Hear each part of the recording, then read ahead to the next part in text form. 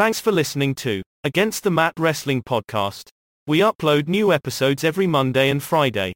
Be sure to listen to Uncaged Voice on Twitch or YouTube, and listen to the Red Pill Current News Podcast on all major audio platforms every Wednesday and Saturday for current news and special interviews. Here are your hosts, Donnie Cage and the Kentucky Guy.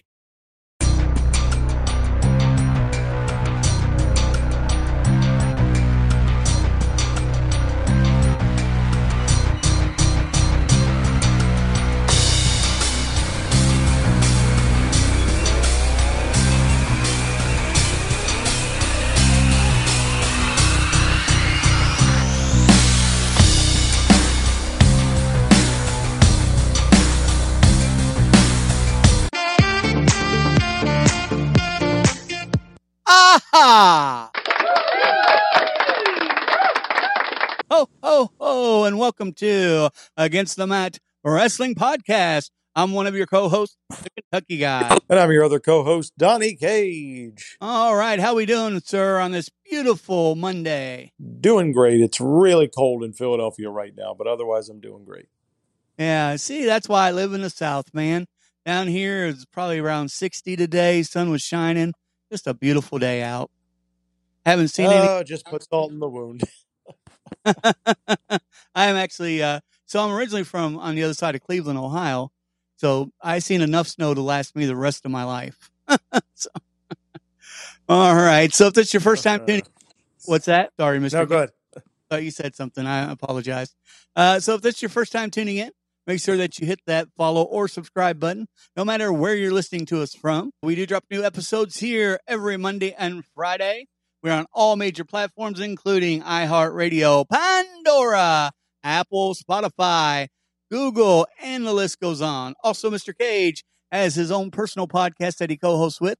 Go ahead and tell him about Uncaged Voice, sir. Yes, if you want to hear all our opinions on gaming, comic books, movies, and all sorts of other pop culture related topics, check out the Uncaged Voice podcast on YouTube. It is myself, Top Tier Brian, and Jigsaw Jester that co-host that podcast. Aha, and you're on Twitch as well, right? Yes, we do stream on Twitch from time to time as well. Yeah, awesome. If you ever want to see what's going on in today's current events or listen to some interviews with business owners, authors, and the list goes on, I host the Red Pill Current News Podcast. We drop new episodes there every Wednesday and Saturday. Now, just for an update, because I know some of you already listen to that show, you may be wondering why an episode hasn't posted over the weekend. It's very simple, and this will excite some of you. I got some new intel in on some things that have happened and are happening. And for me to decipher it all and to put it into a special report, it's taken a little bit longer than I thought. But that special report will be 2 episodes, both coming out this week. The first one will be tomorrow, and that's on the Red Pill Current News Podcast. We drop episodes there every Wednesday and Saturday if time permits. I'm going to start throwing that in there. All right. So also, if you ever want to be a guest on this show or you have any questions for Donnie or myself, by the way, Donnie and I would both like to say thank you publicly to all the Christmas wishes. We do say Merry Christmas on this show. No holiday crap. So thank you guys. We hope you guys do have a fantastic Christmas as well. And we appreciate all the love. Without you guys, like I said, there'd be no sense in us doing it. And Donnie, if you want to say something, I forgot to mention to you, we probably got about 20 different emails just saying Merry Christmas. Pretty cool. Merry Christmas to our entire fandom. We appreciate all of your support. It means a lot to us. Absolutely. And like I said, if you ever want to be a guest on here or send us an email, you can at olkentucky, Kentucky spelled out, 99@yahoo.com. That's Kentucky99@yahoo.com. Now, so this is our Christmas show. This will be our last show until December 30th, in which basically means we're going to take off Friday and Monday, right? So, basically, of course, for the holiday season. And we want you guys to spend time with your family as well. This being our Christmas show, also after 12/30th, we have another holiday, which is New Year's. So after December 30th, our first show, our first episode in 2023 will be January 6th. Yep, that's it. We're not taking weeks and weeks off. January 6th will be our first show of 2023, and what a year I think it's going to be. Once again, you guys make it worth our while to do this, and we definitely appreciate it. We've had some issues with our hosting platform. We've got a new one now. Really excited about it. I think we're going to be here for a while, and you guys have really just been patient. And, a couple of you emailed me with some concerns. We are showing up on Spotify and Apple once again. It was a battle, but it's fixed. So, anyways, so for today's special, we have a different segment that we're going to add into the mix. And this segment is this is actually Mr. Cage's idea, our top worst and our top best, in our opinion, tag teams of all time, which could be current tag teams or tag teams from way off, no matter which platform or which wrestling association they wrestled for or what have you. They could have been indie. They could have been WCW, WWE, ECW, and what have you, TNA. Doesn't matter. But before that, we want to get into our normal fantasy booking segment, one of my favorite parts of the show, if this is your first time tuning in. Basically, on this segment here, Donnie picks a wrestler, and I pick a wrestler. And basically, we tell the story if they would have been booked different, handled different, or something, why they failed in the organization that they failed in, and why they may have been successful there or somewhere else. So, and this has always been we've got a lot of good feedback on this segment. Really enjoy it. And as always, Mr. Cage, I'll let you start us off. Thank you, Kentucky Guy. So, for this week, I want to take you back to the year 1998 in WWE. I guess it was technically 1997-98. WWE was doing this angle. They were still the WWF at the time, where they were introducing wrestlers from the NWA promotion. Now, the NWA by 1997 wasn't really a promotion at the time. It was just a bunch of different wrestling territories that were sort of loosely connected to one another. And they had a lot of different wrestlers who were representing the NWA at that particular point. They had wrestlers like Barry Windham. They had Jeff Jarrett. They had the New Midnight Express. If you remember them, they were around for a few weeks. They were Bodacious Bart, or Bombastic Bart and Bodacious Bob, which was Bart Gunn and Bob Holly. They called them the New Midnight Express, if you can believe that. And you also had a gentleman who had been very successful in the UFC, named Dan the Beast Severn, who at the time was the NWA World Heavyweight Champion. They introduced him in 1997. He didn't start to take on a more prominent role in WWE until the next year in 1998. And this guy was a legitimate UFC and MMA champion.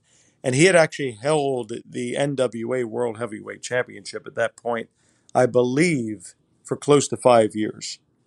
This guy was a legitimate athlete. People knew how talented he was and how dangerous he was. And he would wrestle some matches on television, on pay-per-view, where he would basically showcase his grappling ability. He had a very short-lived feud with his former UFC rival, Ken Shamrock, during this time, which could have been a great feud if they had really given it more television time and talked about their background with one another. But eventually they did this angle where Dan Severn aligned himself with Owen Hart. And if you remember, it led to the very first Lion's Den match between Owen Hart and Ken Shamrock at SummerSlam 1998. And Dan Severn was kind of Owen Hart's corner man in that match. And really soon after that, Dan Severn kind of just disappeared from television. And if you read into it, a lot of people felt behind the scenes that Dan Severn didn't get the whole sports entertainment aspect of WWE, which I can understand. You need someone who has charisma and can connect with the crowd. But in many ways, Dan Severn was almost like the equivalent to Brock Lesnar in the late 90s, when his music would hit and he would come out to the ring, you would know that someone was about to get their clock knocked in. I mean, this guy was gonna stretch them. He was gonna just rip them limb from limb, pretty much. And I think that they missed some major opportunities here. I'm not suggesting for 1 minute that Dan Severn should have been the world champion, but he definitely could have been utilized a lot better. They should have had more of a drawn-out feud between him and Ken Shamrock. They utilized him a little bit in the 1998 King of the Ring tournament, but even that they didn't do much. They had a guy on their hand who was a legitimate, proven athlete, and they could have just utilized him so much better on the roster at the time because people knew he was legit, and they didn't do anything with him. And I think it's a major missed opportunity, and that's why Dan Severn was my fantasy booking for this week. Yeah, I remember Dan Severn very well. I remember when he came to the WWE, and I really thought that they could have done more with the Ken Shamrock feud as well. I thought so. Good job bringing that up.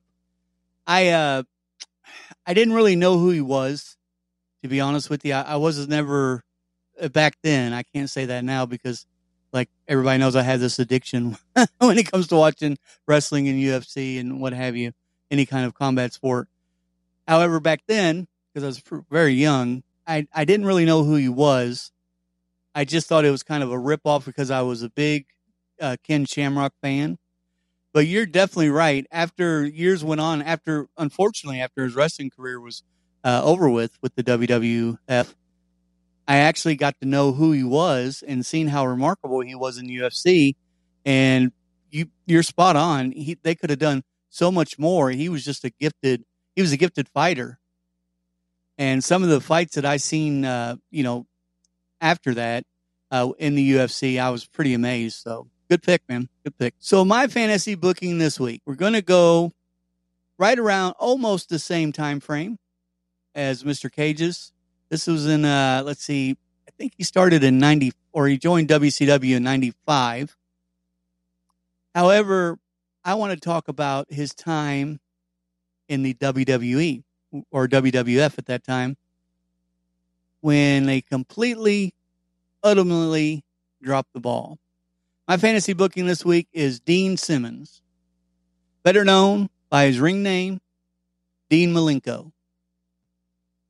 In September of 95, he joined WCW Wrestling.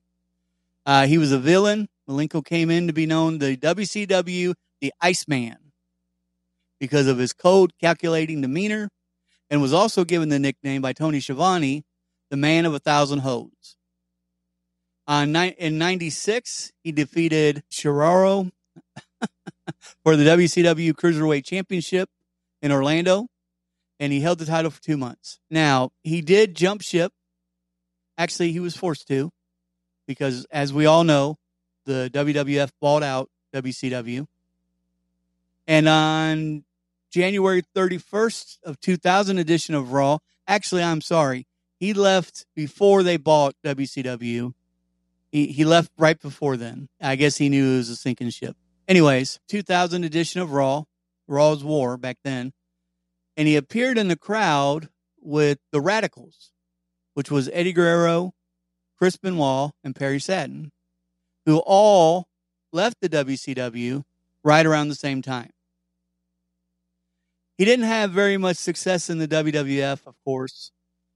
He was forced into the promotion's light heavyweight division. He had some measure of success as being a part of the Radicals, and on March 13th edition of Raw, he defeated Eze Ross for his first lightweight championship. In April of 2000, he feuded with Scotty 2 Hotty, who was the new challenger for the heavyweight title. He dropped the title to Scotty on April 17th, and then he won it back. Now, this is only the light heavyweight championship from Scotty 2 Hotty. Now, remember who Scotty 2 Hotty was? He's part of that horrible tag team. I mean, he done the worm. I mean, this isn't and Malenko dropped the belt to him. He picked it back up.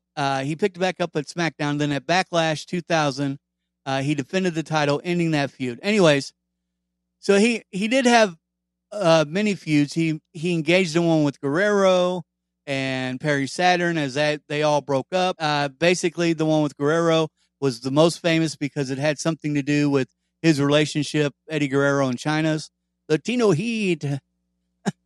So it led to a triple threat match between the three: Saturn, Guerrero, and Malenko, where Guerrero actually retained the WWF European Championship. Basically, after a brief absence from TV, he did come back to television to reform the Radicals with Guerrero, Benoit, and Saturn. Around this time, he became known as the Double Ho 7. And we're still talking about Dean Malenko here. Iceman, the man of 1,000 hoes. His new name, Double Ho 7. And this is off a fictional character like James Bond. The gimmick was born out of a match with the Godfather, who offered one of his female escorts to Malenko instead of wrestling him.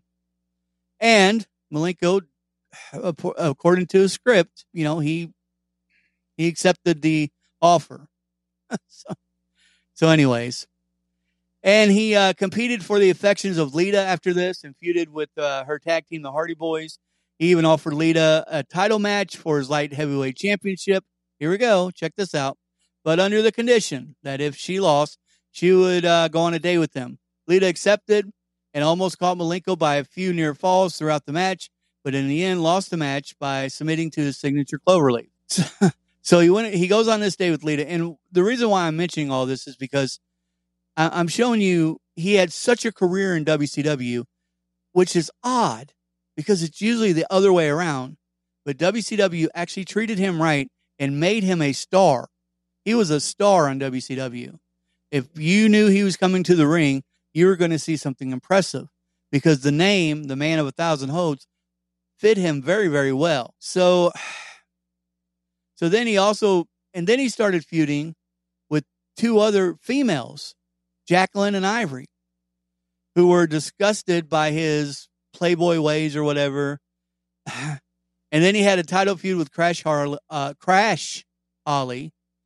And interfered on the 2-on-1 intergender handicap match between Malenko and Jacqueline and Ivory, costing him the match.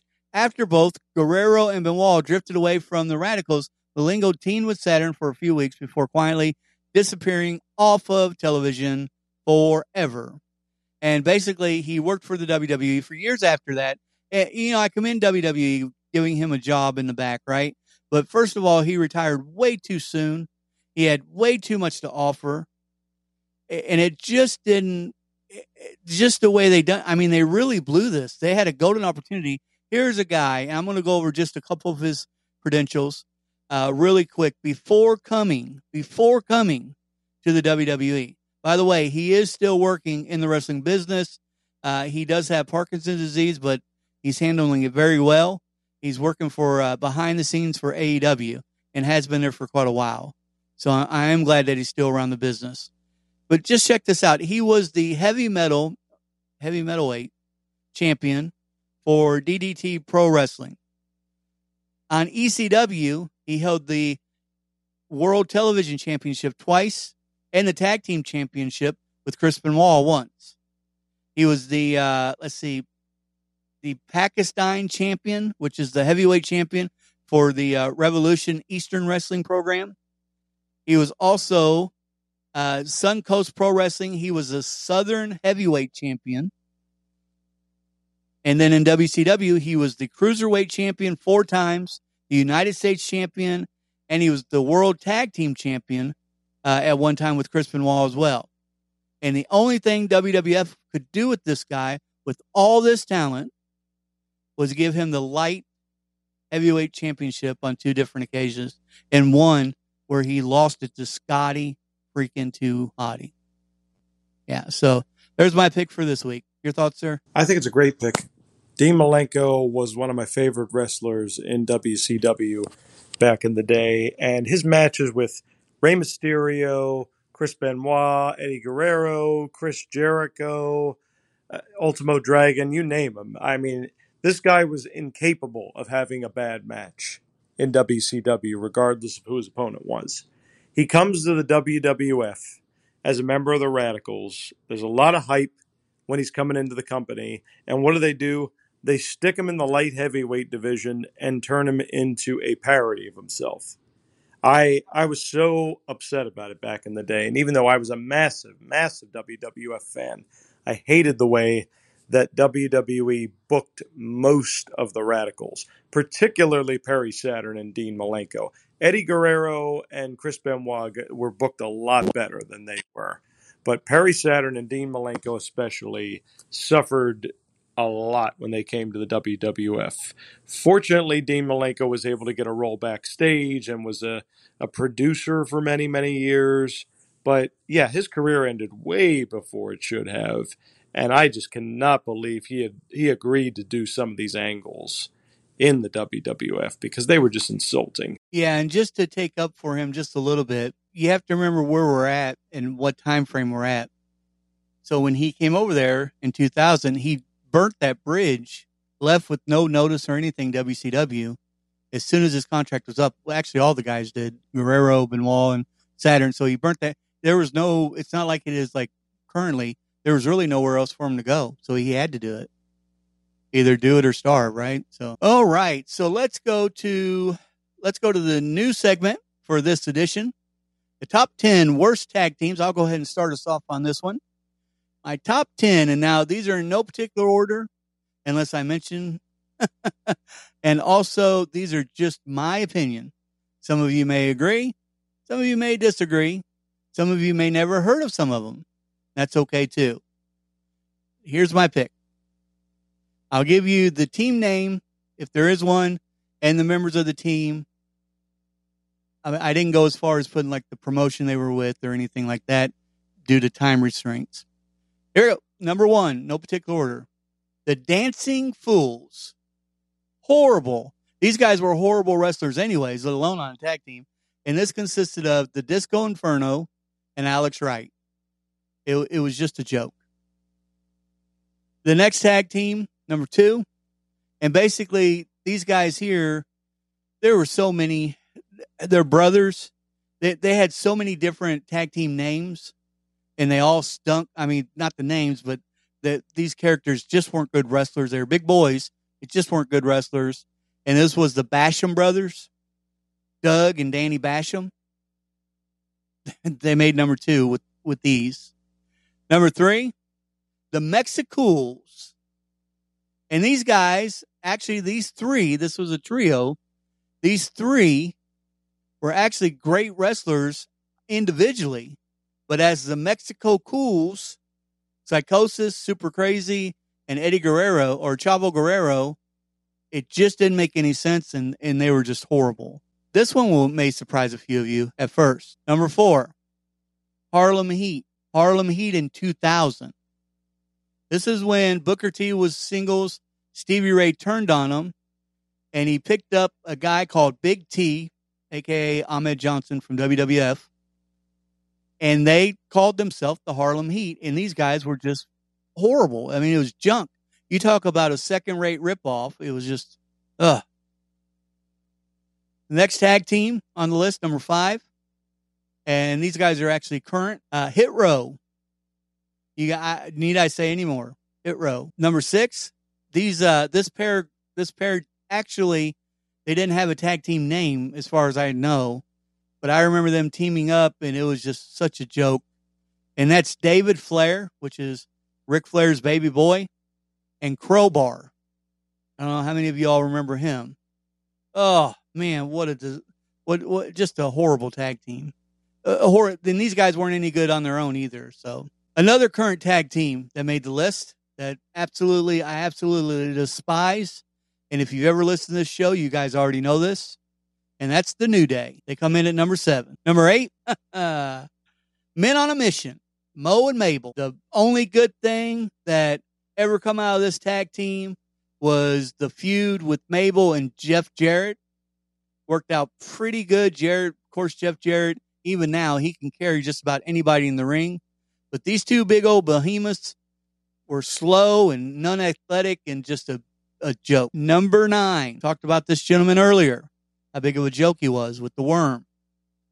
Too Cool Brass Grandmaster Sexy, rest in peace, Brian Lawler, and Scotty 2 Hottie. The only thing these boys could do is maybe make you laugh a little bit because of their stupid dance. And I hate to say that, but it's the truth. And number 10, they didn't have a tag team name, but boy, oh boy, they mix together. They mix as good as mixing water and oil together. And that was Rico and Rikishi. I don't know how many. It didn't last long, but man, it was just a horrible sight back then.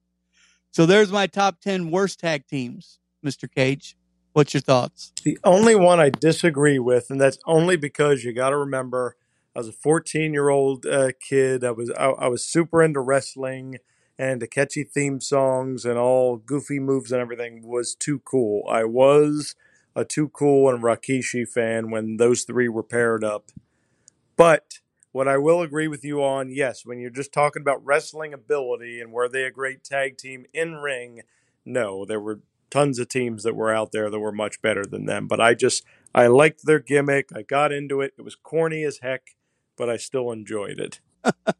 Yeah, and I said the only thing good they did was make us laugh with their dancing. So, but your turn, sir. All right, so to start with my top 10 worst.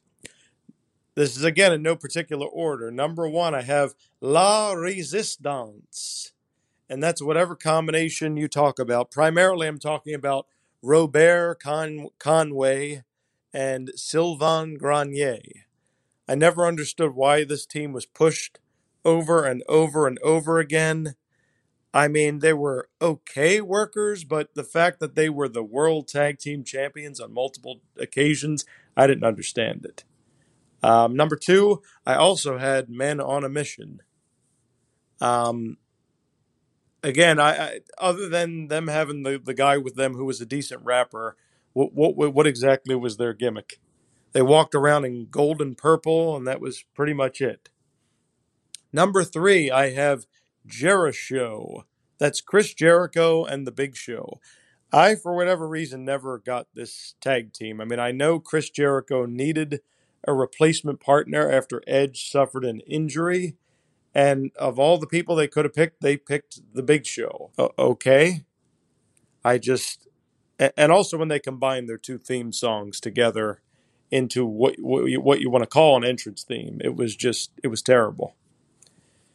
Number 4, I have Scott Steiner and Test.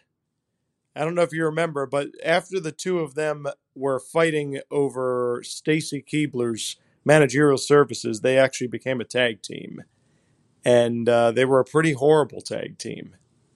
Enough said. Number 5, the Harris Brothers, a.k.a. the Disciples of Apocalypse.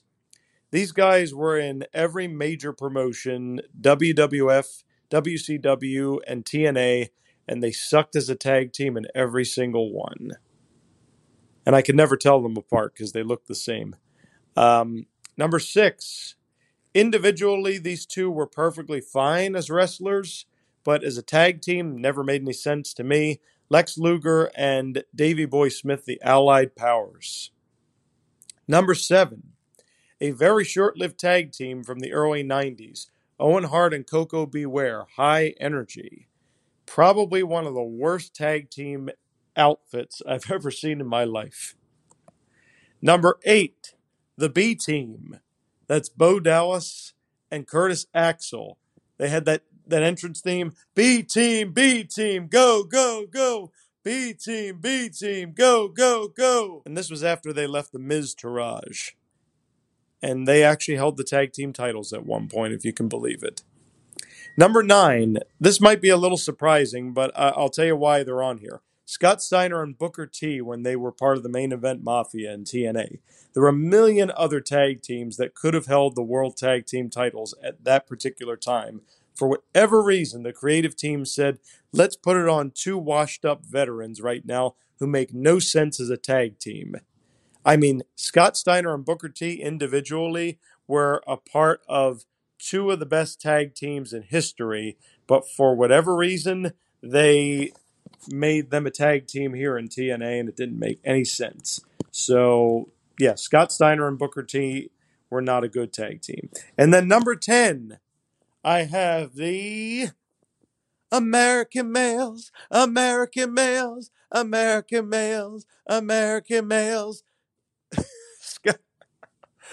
Scotty Riggs and Marcus Bagwell. They were together from 1995 to 96. Awful theme song, awful gimmick, awful theme. Just everything about the presentation was awful. Thank God for Buff Bagwell. That single-handedly saved Marcus Bagwell's career. Your thoughts, Kentucky guy? So first of all, I think you're the first person in history to ever say thank God for Buff Bagwell. Yeah, I thought it was a pretty good list, man. I disagree with the Booker T and Scott Steiner approach, and basically because the reason why it made sense to me is because they have a lot of history. They were in WCW together when the ship went down, and they actually fought, had some great feuds, the Harlem Heat and the Steiner brothers, and they were both on the Main Street Mafia. And, you know, I mean, I thought they had decent chemistry. I love the Main Street Mafia. I think that's the best thing besides Aces and Eights that TNA did. So maybe I'm impartial that way. But, yeah, other than that, you know, I thought it was, very, very good list. Showed that you put some time into it. You had some guys on there that I actually forgot about, which was pretty cool. Anytime that you can jog my memory on, I forgot all about the B team. And that's a shame because Bo Dallas is on his way back to the WWE. But yeah, I remember that horrible. I remember that horrible team. All right, sir. So yeah, great job. So since I went first on the last one, I'll let you go first on this one, and this would be our top 10 best favorite tag teams. Thank you, sir. This was a really tough one because I have a lot of tag teams that I am very fond of. And I have to make a couple honorable mentions before I jump into my 10. Some honorable mentions are The Bar, Cesaro and Sheamus. The APA, Bradshaw and Farouk. The Outsiders, Scott Hall and Kevin Nash. And Money Inc., Ted DiBiase and Erwin R. Shyster, a.k.a. Mike Rotunda. My top 10 best tag team. Number 10 is the Steiner brothers, Rick and Scott. Amazing amateur wrestling background. So many classic feuds during their career. These guys were incredible. Number 9, I have the Hart Foundation. Bret Hart and Jim the Anvil Neidhart. Number 8, Harlem Heat. Booker T and Stevie Ray. Number 7, Beautiful Bobby and Sweet Stan, the Midnight Express. Number 6, Demolition, Axe and Smash. Number 5, Edge and Christian, which it's now time for a 5-second pose. Number 4, the Dudley Boys. Huzzah! Number 3, Matt and Jeff, the Hardy Boys. Number 2, oh, you didn't know? Billy Gunn and the Road Dogg, Jesse James, the New Age Outlaws. And number 1, what a rush! The Road Warriors, a.k.a. the Legion of Doom. Nice, man. Nice. Good job. So you got 3 of mine on my list. I'm sitting here frantically trying to replace them. So the audience gets, so they get 20 teams. I'll tell you who they were going to be. So you had, I had the Hart Foundation, Bret Hart and Jim Neidhart. So I'm going to do honorable mention for the Fantastics. A lot of people don't remember these guys, but these guys were. What's that? No, I just said, oh yeah, that's a good pair. Yeah, the Fantastics. They were the Rockers and the Rock and Roll Express back in the day. They had great feuds with the Midnight Express as well, as you mentioned. The other team that you had that was on my list as well was Edge and Christian, who were phenomenal. And they both have great single careers as well. But these guys were just, I don't know what it was, but back when they both had hair, when they finally dropped that vampire act that they were doing, the Brood, with Gangrel and just went on their own. I thought they were fantastic. And the Dudley, Mm-hmm. I had those guys as well. So, and I'm like you. There were quite a few different tag teams over the years, like that I loved. So I'm going to replace Edge and Christian with, because I really wanted to put these guys on the list anyways, was the Brainbusters, Arn Anderson and Tully Blanchard. That'd be my honorable mention for them. And let's see, on the Dudley Boys, to replace them, I'm actually going to replace them with the current new blood, the Usos. They are one of the best tag teams ever, and they continue to prove it. So there's the three that I replaced that you mentioned, and let's get on with it. Number 1, Doom, Ron Simmons and Butch Reed. It's an old group. If you haven't watched any, I know a lot of people relate Ron Simmons with AP, with Bradshaw, but I'm telling you, I promise you, go look up some of these old Doom matches, and you will be impressed. Even back then, the talent was crazy. Number 2, Beer Money, Inc. That was Bobby Roode and James Storm over in TNA as Impact. These guys held the titles, I don't know how many times. They met up. Bobby Roode was actually on a team called Team Canada, and James Storm was with his current tag team partner at that time. Cannot think of their name. Chris Harris, America's Most Wanted. America's Most Wanted. That's it. Yeah, I remember Chris's name. I just couldn't remember that tag team name.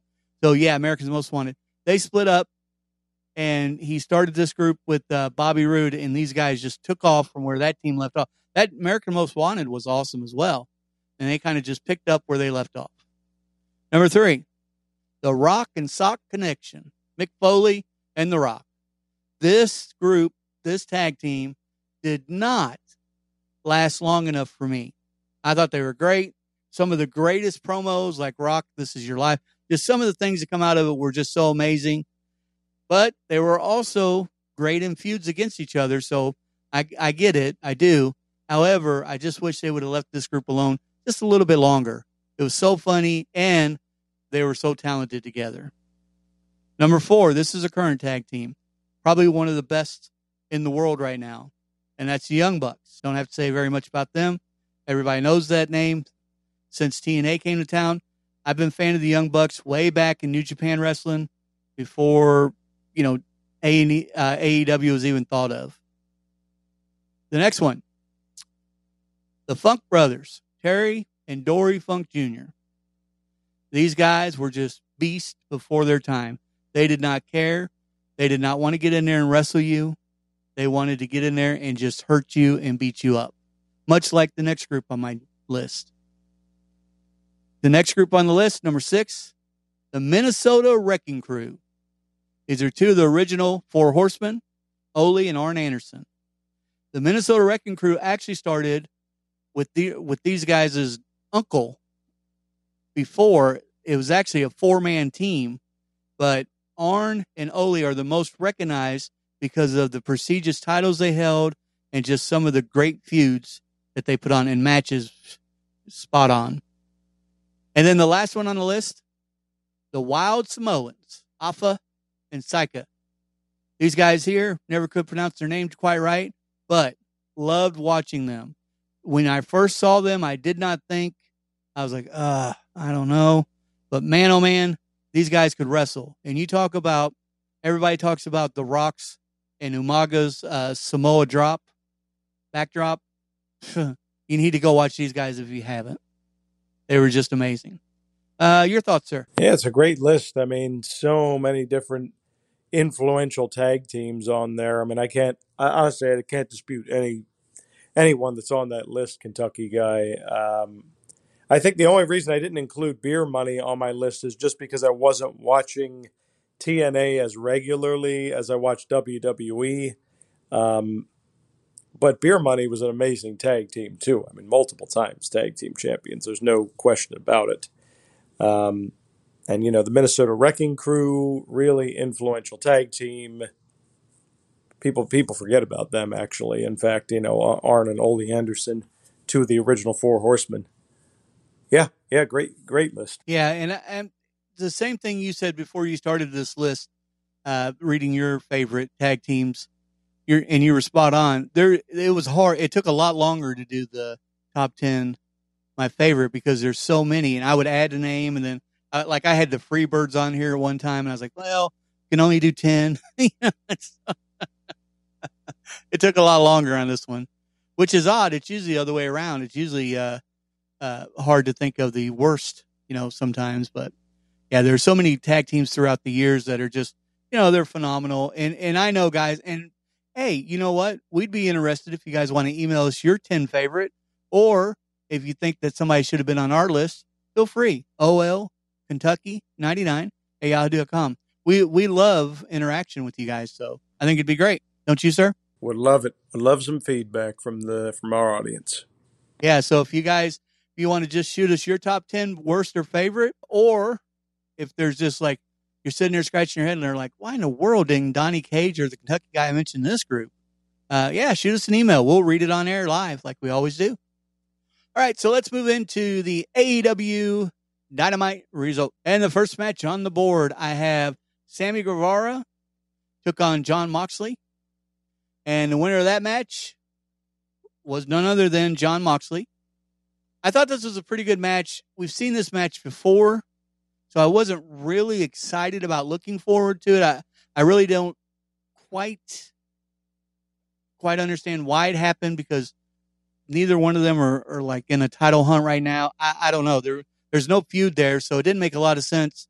However, even though Sammy did lose the match, I don't think he looked bad at all in the match. He did a great job, but that's what we've come to expect from these guys. So, yeah, I thought it was a good match. I mean, I wouldn't give it an A, probably a C, only because nothing really happened, and I've seen it before. Your thought? My thoughts are exactly the same as yours. Both are reliable performers, and they put on a good match. But I mean, I figured Moxley was going to win this because they always have to make him look strong and always kind of create the impression that he's in the title hunt, even if he's not the number one contender right now. Because keep in mind, the way in which he lost the title to MJF leaves the door open for them to continue their feud at some point. But I did think it was kind of weird that they just randomly matched him against Sammy Guevara. Because again, what have they really been doing with Sammy for the last couple of months? I mean, again, it was a good match, and they both look good.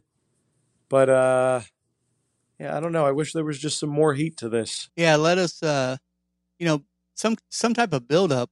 Yeah, so you pretty much, I mean, that's the same thing I agree. There's just not a whole lot of reason there. It just didn't make any sense. And then we had Britt Baker, Dr. Britt Baker versus Sky Blue. The winner of that match was Britt Baker. I thought it was pretty good. I liked Jamie Hayter, and at the end, and I thought it was okay for a female match. I mean, it was nothing to write home about, but I thought it was okay. Your thoughts? I feel like Sky Blue, even though she shows a lot of heart in the matches, is kind of just like the punching bag for the women's division right now, particularly whenever she wrestles Jamie Hayter or Britt Baker. I think one of these days they're probably going to have her pull an upset victory, a la 1-2-3 Kid or something. But this, you have to make Britt Baker look strong when all is said and done. So, yeah, I wasn't surprised by the outcome of this match. And let's see, y'all. Then we have, and I apologize, folks. This is Rampage's results. I think I said Dynamite. This is Rampage's. Yeah.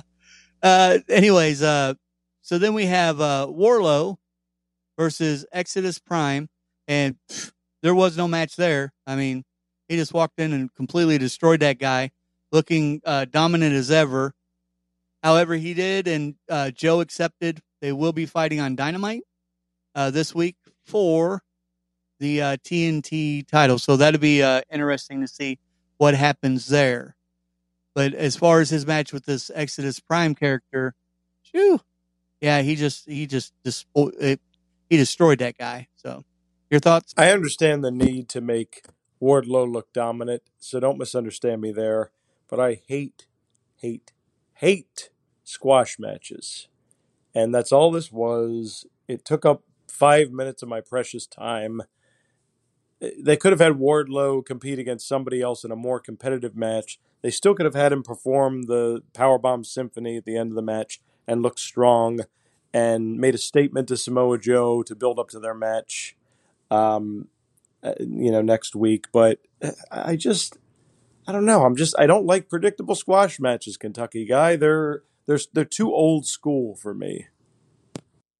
Yeah, I don't care for them either because there's a couple reasons, right? The first reason, I guess I would say the main reason is because it's just like for some reason you're trying to rush through things, like rush through the program. The second thing, and probably the most important, it seems like you want these guys, like, no matter if you don't like a wrestler, you kind of still want them to be able to put up a fight because it just really, you're investing your time to watch the match.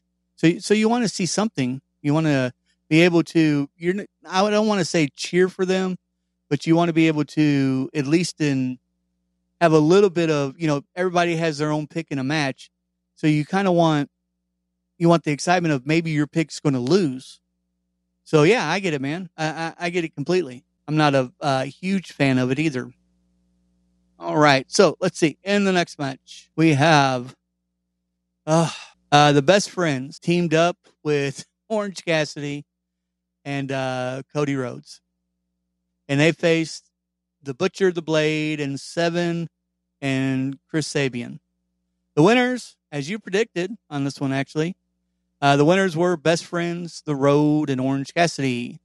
And this was a match that, I didn't even really watch it, to be honest with you. Didn't really care. At first I did because, in our last episode, if you're listening, I actually thought, Seven was the guy who recently, left the Dark Order. Once, Mr. Cage filled me in that I was wrong about that. Didn't care about this match whatsoever. And redheaded stepchild wins again. So, your thoughts? That's what we're calling him now, redheaded stepchild. Yeah, that's your Orange Cassidy buddy. Yeah. Yeah, I mean, foregone conclusion because it's an episode of Rampage. Although even if this was on Dynamite, I still think the match would have been a foregone conclusion. Yeah, I'm still wondering who's going to take the All Atlantic title off of Orange Cassidy one of these days to make it more of a legitimate championship. Sorry, Orange Cassidy fans. Like I said, he's good in small doses, but not as a long-term champion in my opinion. All right. So let's see. We have Dynamite coming up. And let's see if they have anything on the card. They're going to be in San Antonio, Texas. We have the Elite versus the Death Triangle going to match 5. This is the best out of 7 series. This is actually going to be a no disqualification match. I'll pick the Elite. Jamie Hayter versus Shirata for the AEW Women's World Championship. I'm going to pick Jamie Hayter. I think she will win this match, but I won't say that they wouldn't change it because it's on an episode of Dynamite, because this is actually considered one of their live premium shows or whatever. Winter's coming, so they make stupid decisions like that all the time, so it's possible. And then we have FTR versus the Guns. And I think that there's no doubt in anybody's mind that FTR will win that match. So, and that's all they've announced so far. Your thoughts, predictions on those, sir? It would be a major, major travesty if FTR were to lose to the Gun Club. But I would not put it past AEW. I'm still going to predict that FTR will win the match. Jamie Hayter, this is her first title defense. Hikaru Shida will put on a good match against her. There's no question about it. She's not going to look weak, but I definitely see Jamie Hayter retaining in this particular match. And then, as far as the first match you mentioned, the Elite versus Death Triangle, it's going to be great, and I love the fact that it's going to be no disqualification. I'm also going to pick the Elite to win this match. Yeah, well, if they don't, they're out of it, right? Tournament's over. Oh yeah, they're out of it. It's over and done with if they lose. All right, so let's move on to SmackDown results. And let's do something here. Let's start off with the one thing that everybody got out of SmackDown that was kind of surprising and finally got a little taste. So let's talk about this for just a moment. LA Knight comes out to the ring on SmackDown and he calls out Bray Wyatt. And Bray Wyatt answers the call. Now, we both know how this story is going to end. And LA Knight is done with the talking. He attacks Bray Wyatt, beats him down in a corner until a video pops up from Uncle Howdy asking him, aired with him asking, "You want to see something really scary?" From there, Uncle Howdy steps out onto the stage, leaving LA Knight confused. He looked a little bit afraid, but he was very confused. And I think this is the reason for me talking about this first and why so many people are talking about it is because this is the first time that something newsworthy reporting has actually happened. You see, it's been such a slow burn, and we've talked about it. They got to do this. They got to do something. But what this did is it revealed that Uncle Howdy, Kentucky Guy right, Warren Marlowe wrong, and Bray Wyatt are not the same person. And so I was happy to see that. So, and I just have to go back to, and I said this last episode, I just have to go. I think it's going to be a faction. I think the Wyatt Six are not, all in his mind. I can't see that playing out, but I was glad to see this segment. First of all, I have no idea who Uncle Howdy is, but I'm glad he's starting to step out live and in person.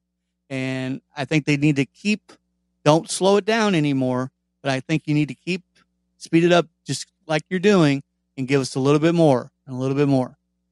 Your thoughts, sir? I have to applaud WWE for finally giving us at least a little bit of an answer as to what was going on here, because you and I talked about it on multiple podcasts recently, Kentucky Guy.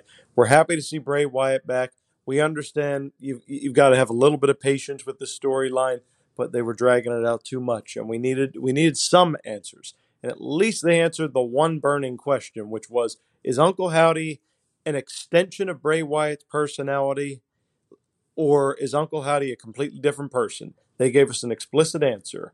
Uncle Howdy's a completely different person. Great. So we got one answer. Now we just need to get a little more backstory on who is behind that mask.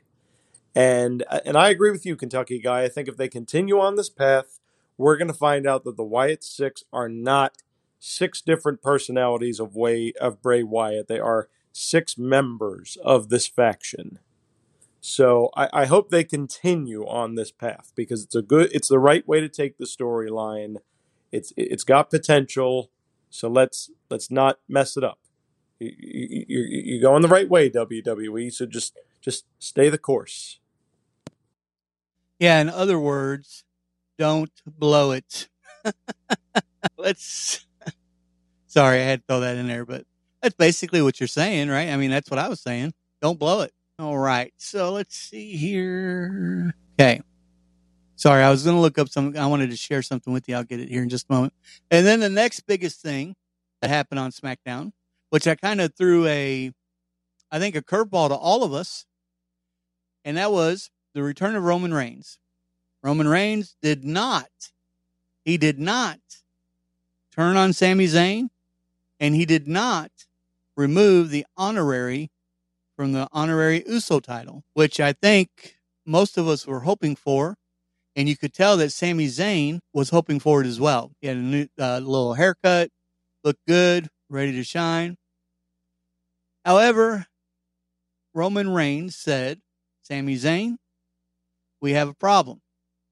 We have a Kevin Owens problem that plagues the bloodline. And he actually told Sami Zayn, he goes, tonight was going to be a good night for you, but we have this KO problem. As soon as Reigns said that, Sami Zayn is probably one of the best performers right now in WWE.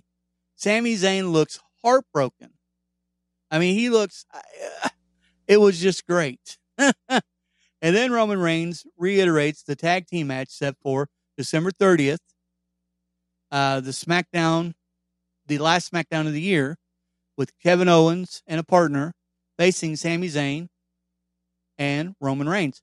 To my surprise, I have to be honest, John Cena appears on a video screen, and he reads a text message from KO revealing that he would compete on December 30th to keep his 20-year streak of WWE matches alive. Now, the reason what that means is, basically, for the last 20 years, at least one time, John Cena has wrestled a match for the last 20 years, which is impressive. I mean, Roman Reigns beat this guy to death when they faced one-on-one not too long ago. So the intent, I think, was to make the December 30th episode of SmackDown destination for the viewing audience. And I think they accomplished that.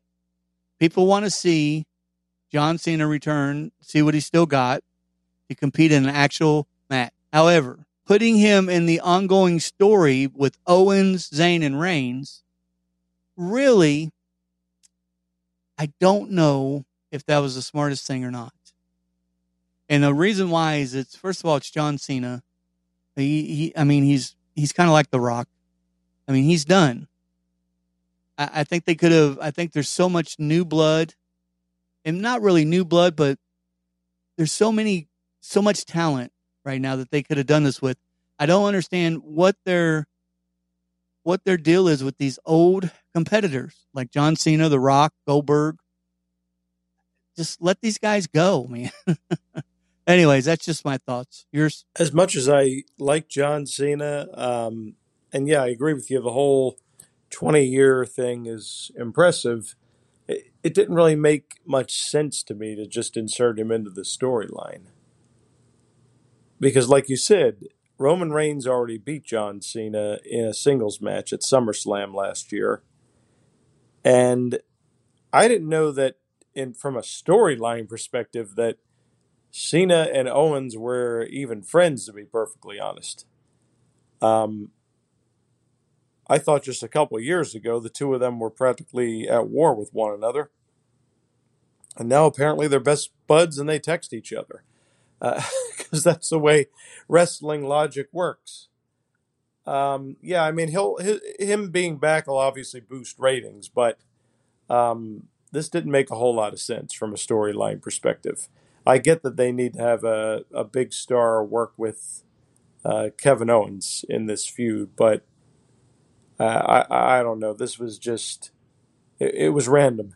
It was really random. Yeah, it didn't make any sense. Yeah, what I wanted to tell you, I had to look it up real quick. So earlier, Warren, who's a good friend of the show, just a overall funny guy, on his Facebook page, he posted a question. He goes, did any of you watch Black Adams, the new movie?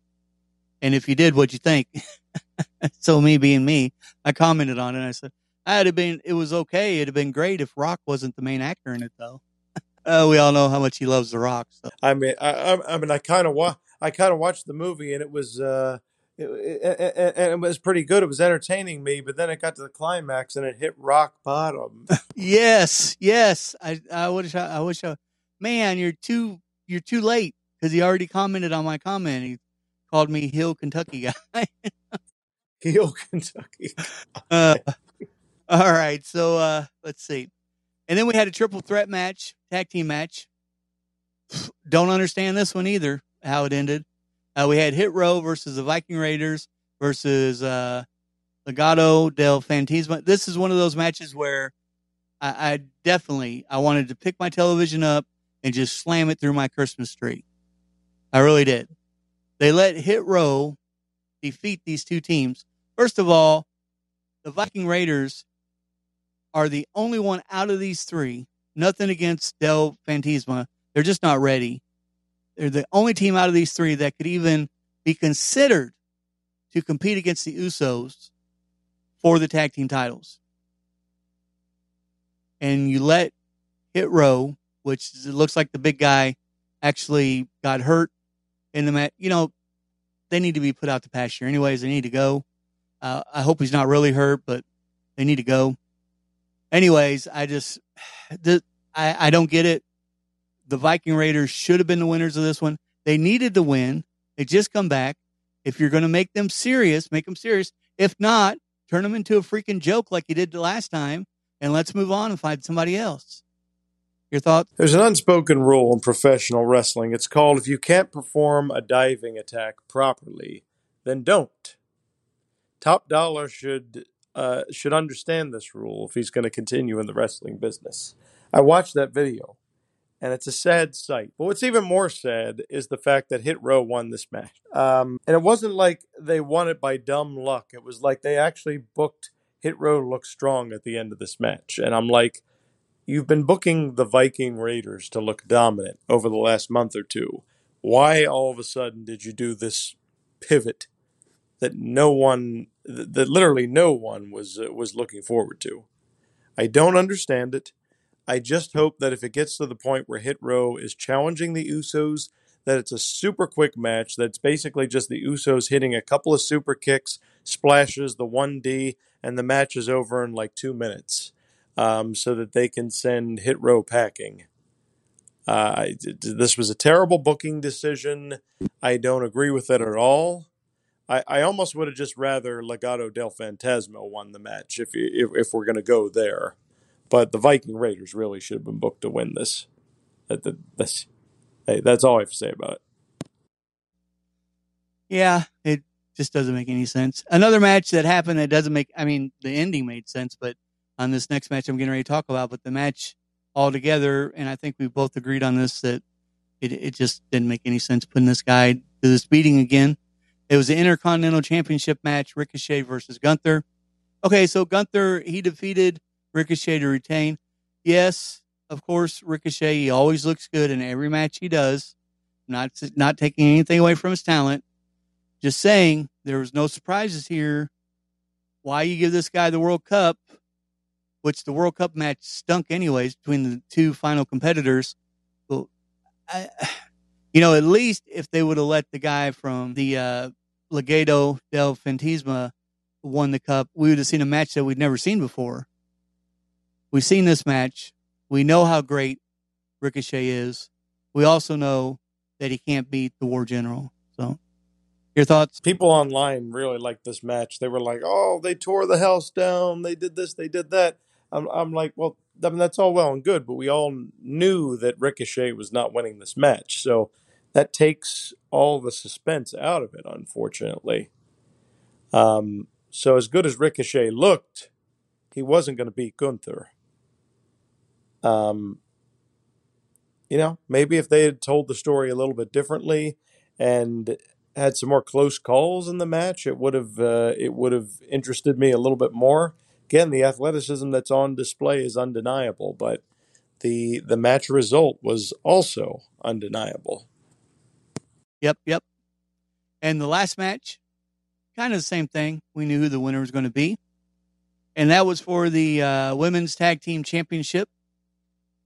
Tegan Knox and Liv Morgan versus Dakota Kai and Io Sky. Now, Damage Control, they did retain their titles. However, they had some help. There was a mystery woman who showed up in a hoodie, and she actually got the victory for Damage Control. Now, everybody was thinking it was Chelsea Green, blah, blah, blah. However, in social media, if you do a little bit of digging, and it was on social media exclusively, that the person in the hoodie was Xia Li, Xia, and then Li.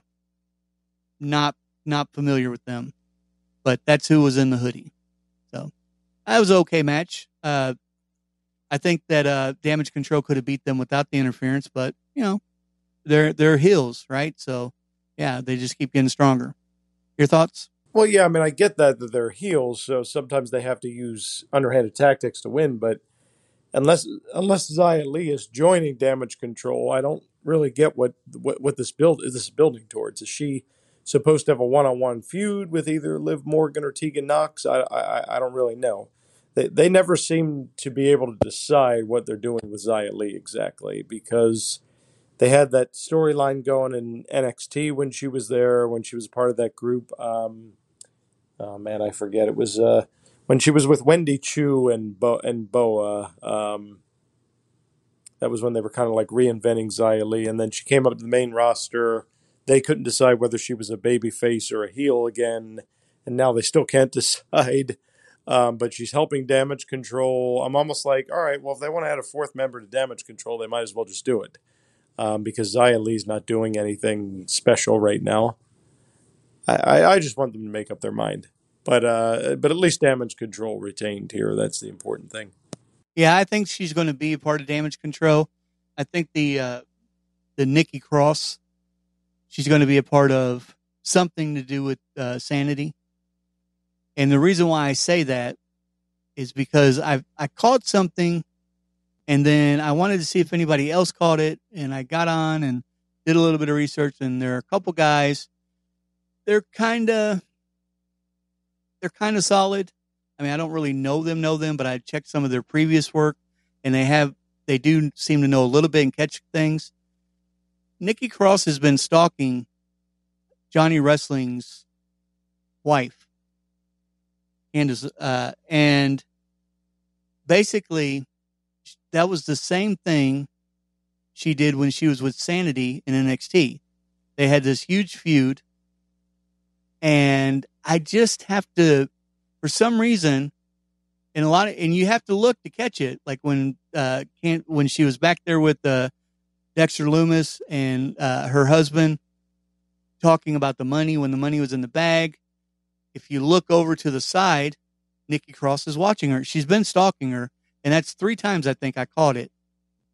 So I never did put it together before until the other day when I watched one of these guys' video, and they kind of pointed a couple of these things out, and they're kind of right on it. So I think that maybe at one time they were looking at putting her on Damage Control as the 4th member, the whole thing with the Survivor Series and what have you. But I think those plans have changed, and I think she's going to do something. I don't know if it's going to be Sanity or what it's going to be. If it's going to be something to do with the old group. She's back in that character. You know, there was a Nikki Cross before she was that character with Sanity in the or in NXT. So she's back to this character now. That tells me a little bit.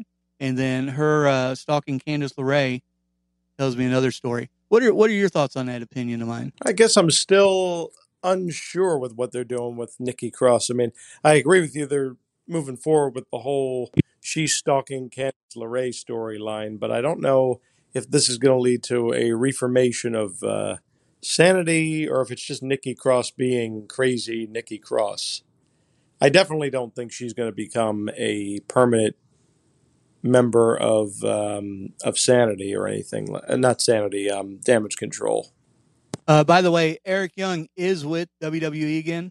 He's just waiting for them to his no compete clause, by the way. And that is not rumored. That is facts. So, all right. So let's take a look at tonight's Raw, WWE Raw card. It looks like, and I don't know why this is on there, but it is. We have the Street Profits teaming. Did that match already happen? No. Oh, they're doing it again. I see. So they're teaming with the Akira Tozawa, you know, that weird guy, and they're going against Judgment Day. I think that match already happened, didn't it? I don't know. Did it? Let's take a look. Maybe it did. Yeah, and then we have Dexter Lumis versus the Miz take all ladder match, where Miz has to double up. It looks like the Street Profits won that Judgment Day match. Yeah, I am. I wonder why. Let's see. So today is the 19th, right? Yep. Huh, that doesn't make any sense.